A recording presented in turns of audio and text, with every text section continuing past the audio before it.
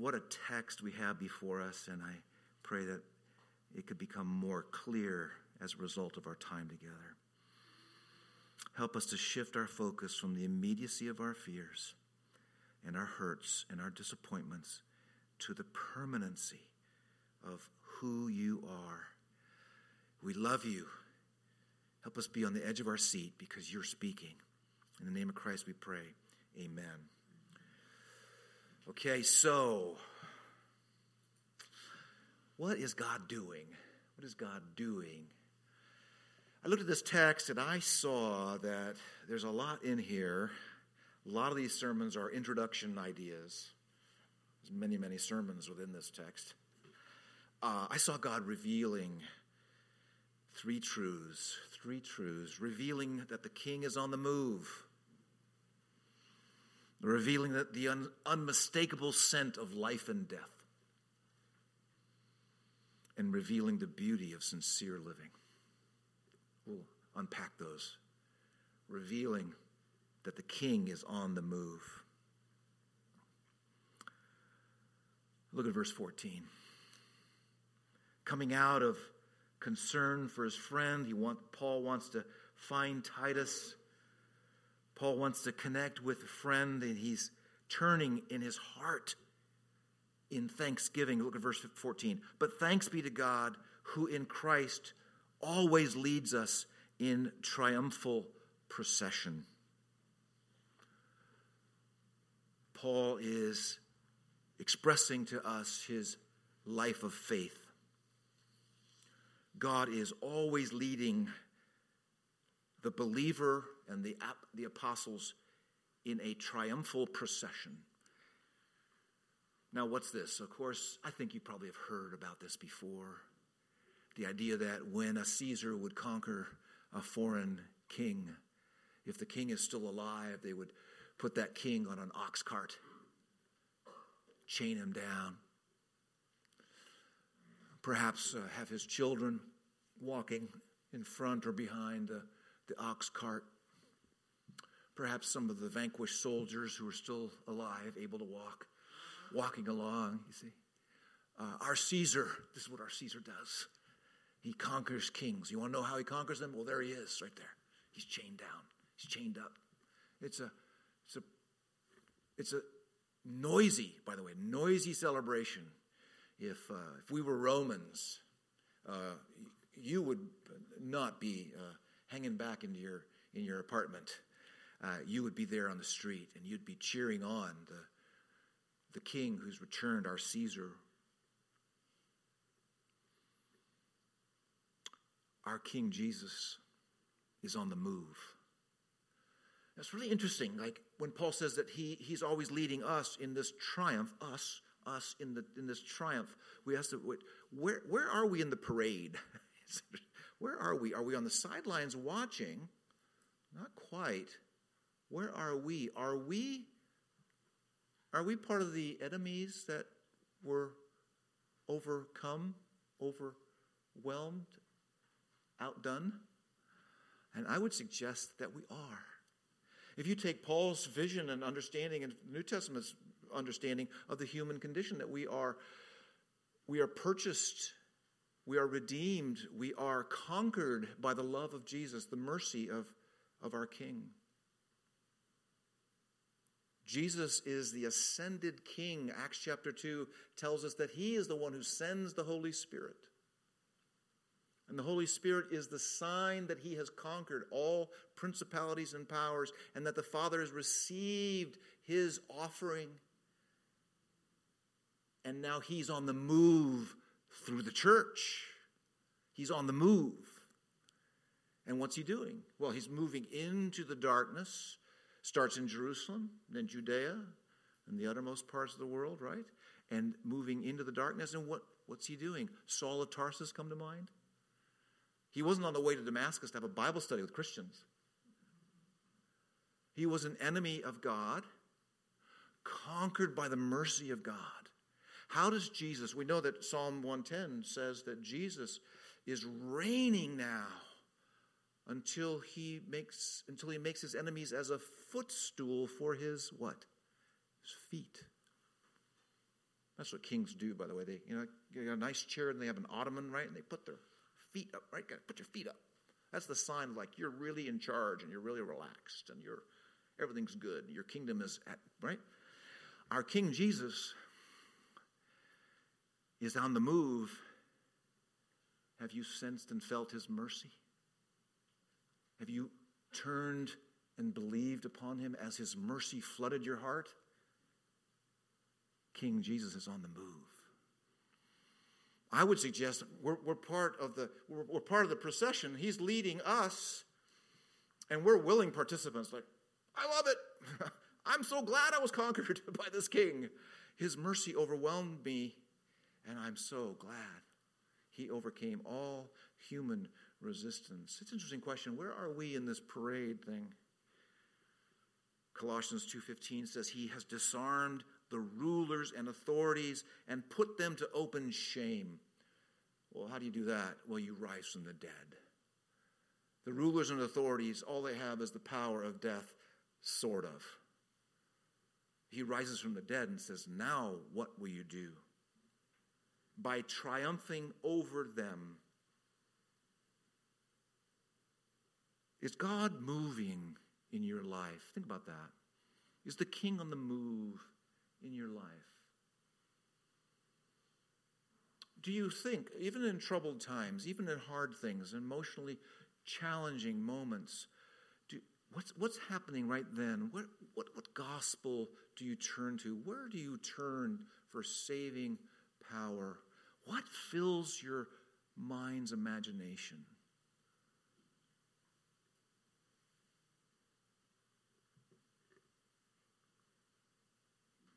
We talk about the transformation that's to happen in the Christian life. That's a beautiful word, isn't it? Transformation. I love the word transformation. There is to be in us this vision of God who is always working. Always working. And he is always on the move because of Jesus, our King. And that's really what's happening. That's really the story of history. The story of history is not what CNN says. The story of history is not what we're being reported, though those might be helpful. Those aren't the true story, the final story. And Paul willingly says, you know what? Where do you want to look for God's activity? Well, you look for what he does in Christ.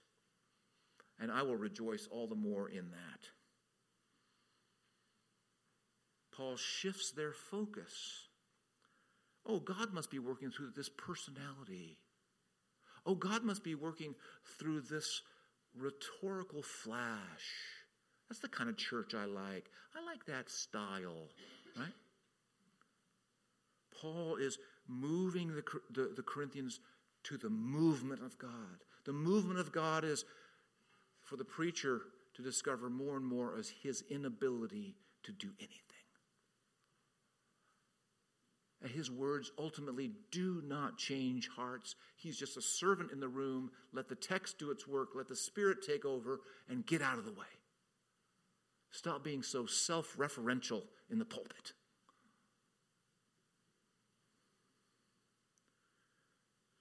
God is moving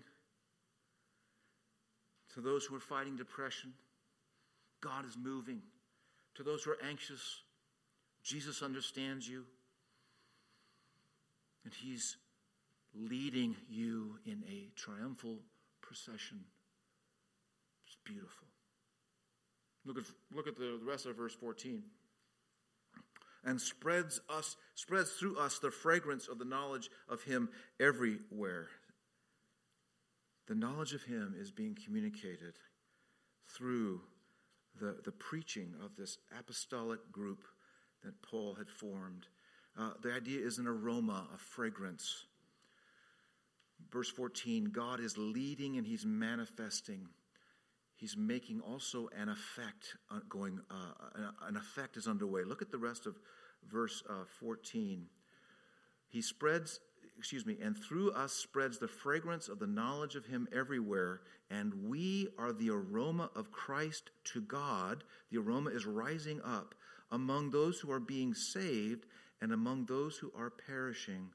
To one a fragrance from death to death, to the other a fragrance from life to life. Back to the procession, back to the parade. The thought, the historians tell us that, of course, flowers are tossed out. See, expressions of adoration to the Caesar, right? And these get crushed under the feet of the soldiers. And then that fragrance, the fragrance of these flowers is rising up as that parade passes by, procession. Paul's using the imagery of the big event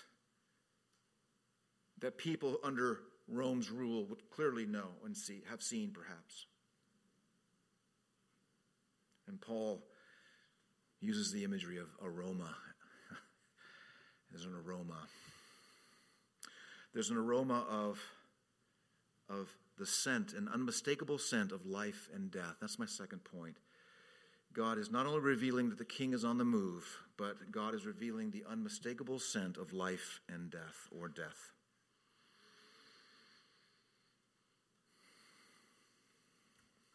How does that happen? It happens in what 1 Corinthians 2 describes as the foolishness of preaching. You see, the preacher is to stand in front of a crowd and to proclaim the answer to man's problems. And people think about what are the solutions to man's problems. People are thinking about that. All cultures, all groups, everyone is trying to think about that. And the preacher comes, or the missionary or the evangelist comes, and they proclaim this is the solution to man's condition. One who lived this perfect life and died on a cross. And this is received, the Apostle Paul tells us, as foolishness. 1 Corinthians chapter 2. It's foolishness. It's the folly of what is preached. How can that be a solution to anything? How can that solve anything? And Paul says that as this word is going out, as the life that's offered, to those who are being saved, it has an aroma to it. There's a beautiful quality filling the air, as it were, like something cooking that you really appreciate. It has an aroma of life. But to those who judge it and say this is foolishness, there is a stench of death experienced. Do you know the firemen report that they can, as they pull up to a fire, they can almost tell what kind of fire it is because of the smell? Electrical fire, right? Chemical fire, oil in the kitchen, right? It's interesting. Smell. Amazing, isn't it? Came across this interesting study. That there's a study, an equal number of men and women wore absorbent underarm pads. Do you want to hear this? They wore absorbent underarm pads while watching clips of scary or funny movies. They separated the happy armpit pads from the scared armpit pads. And then they had people smell these armpit pads. Now, most of the subjects didn't smell anything, but women apparently were good at picking out the scared male samples. 3/4 of the women and half of the men were able to identify the one fearful male odor jar out of the 6. But men could not detect the happy smell of other males or fear from females. Guys, we're messed up, man. We can't even smell right.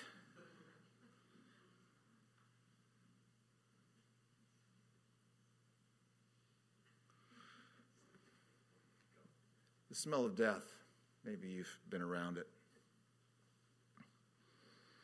It's unmistakable.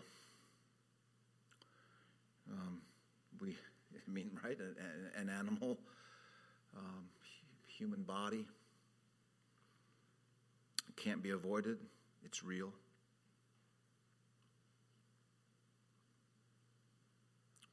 One time I did a memorial service here. We had a reception afterwards, and we were there at the buffet table. And I had just given a presentation of the gospel and encouraged people about the good news in Jesus. A lady leaned over the mac and cheese, and she says, "I want you to know I don't need a mediator." And I said, "Well, I hope you don't sin." A little smart aleck. She was a Unitarian. And you can believe in Shakespeare or Buddha or fairies or anything works there. My point is this, is that I think you're all feeling this in our culture. The rejection of Christian exclusivism can be smelled.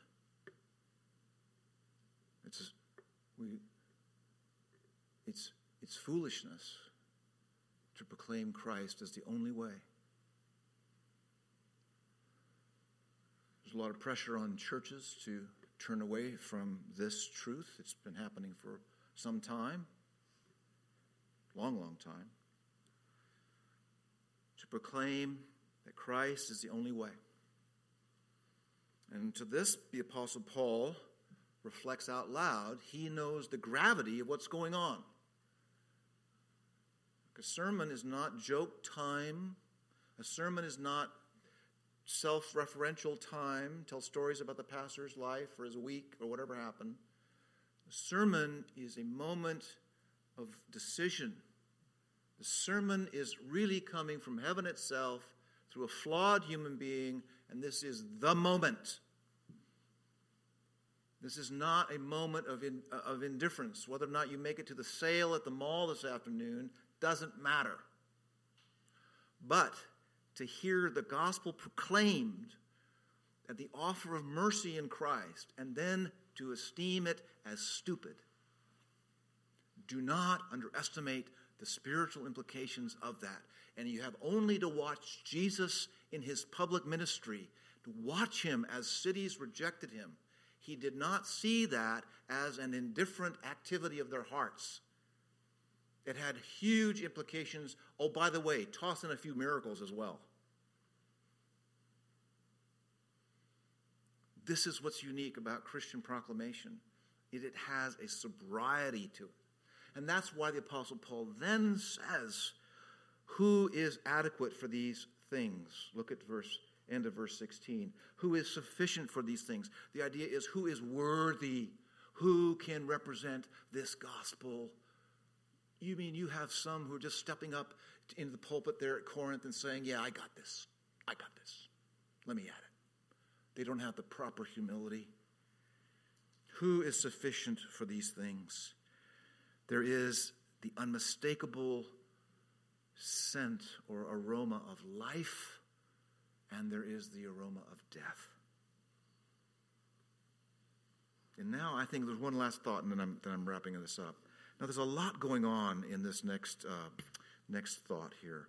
Look at verse 17. For we are not like so many peddlers of God's word. I wish he hadn't said so many. That's a troubling little phrase. So many peddlers of God's word. I mean, the Christian faith has just gotten started, right? I mean, anyway, as men of sincerity, as commissioned by God, but as men of sincerity, commissioned by God, in the sight of God, we speak in Christ. Peddlers, the idea here is this. There were merchants who would sell a bottle of wine, and it had been diluted. and they would pass it off as a nicely undiluted bottle of wine. They were peddlers. They were not sincere in their product. Right? Dishonest merchants watering down wine. Have we seen that today in the life in the church? It's happened, and it is happening. You want to appeal to the people that you speak to. You want them to like you. You want this to be applicable. You want this to be inspiring. You want this to be relevant. There it is. Relevant, right? Relevant. And so in the quest to be practical, pragmatic, relevant, the church loses the gospel. We've had two revolutions in the last 40 years or more. One is the therapeutic revolution. This comes through the door of psychology, perhaps going all the way back to Freud. The therapeutic revolution is a redefining of my problems. It's my needs. It's my memories from childhood. It's my experience in this life. I need to feel better about myself. It's self-esteem and all these other subjects. It's the therapeutic revolution has done a double whammy on the church, and many have bought into it. Another one is called the managerial revolution, and that is that and you engineers in the room are perking up right now. The managerial revolution comes in, you have consultants for the church, and you have someone who says, hey, your church could grow if you could park 200 cars here. Don't you know that? And by the way, if your building was bigger, you could do this and that. And then it's the idea that you can manage the growth of the church. Maybe jazz music will do it. Yeah, that's it. That's what will work, right? And so it is that you put first priorities instead of the gospel, you put these other things. So think about that, the therapeutic revolution and the managerial revolution. And Paul is saying there is a way to live sincerely. He says right there, we are commissioned by God in the sight of God. Look at the end of verse 17. In the sight of God, we speak in Christ. Sincerity. Paul says that's what we have going for us because we live before God's face. Mark Twain said, sincerity is everything. If you can fake that, you've got it made. But Paul's indicating that there's a way to pursue sincerity. What is that? Before the face of God. Before the face of God, he says that's where we live. And we know the stakes are high, and we know the pressure is high. When we go into Athens, we want them to like us. We want to fit in. We want this to be understandable and acceptable to them. We're hanging on, and the only thing that helps us is to live before the face of God. Do you live there? Do you have devotional time with God's Word? Can you say that God's Word is working such that you are brought sincerely? Your motives for living, your life is brought before Him. I'd love to help you with that. You can help me. It's such a critical thing. We Christians compartmentalize our lives. We do that a great deal. We don't live coram Deo, that's a Latin phrase, before the face of God at your work, before your face of God in your family, before the face of God wherever you go, not just church stuff, this is integrity. R.C. Sproul, one of my professors in school, he said to live all of life, coram Deo, is to live a life of integrity. It is a life of wholeness that finds its unity and coherence in the majesty of God. A fragmented life is a life of disintegration. Do you feel that today in our culture? It is marked by inconsistency, disharmony, confusion, conflict, contradiction and chaos.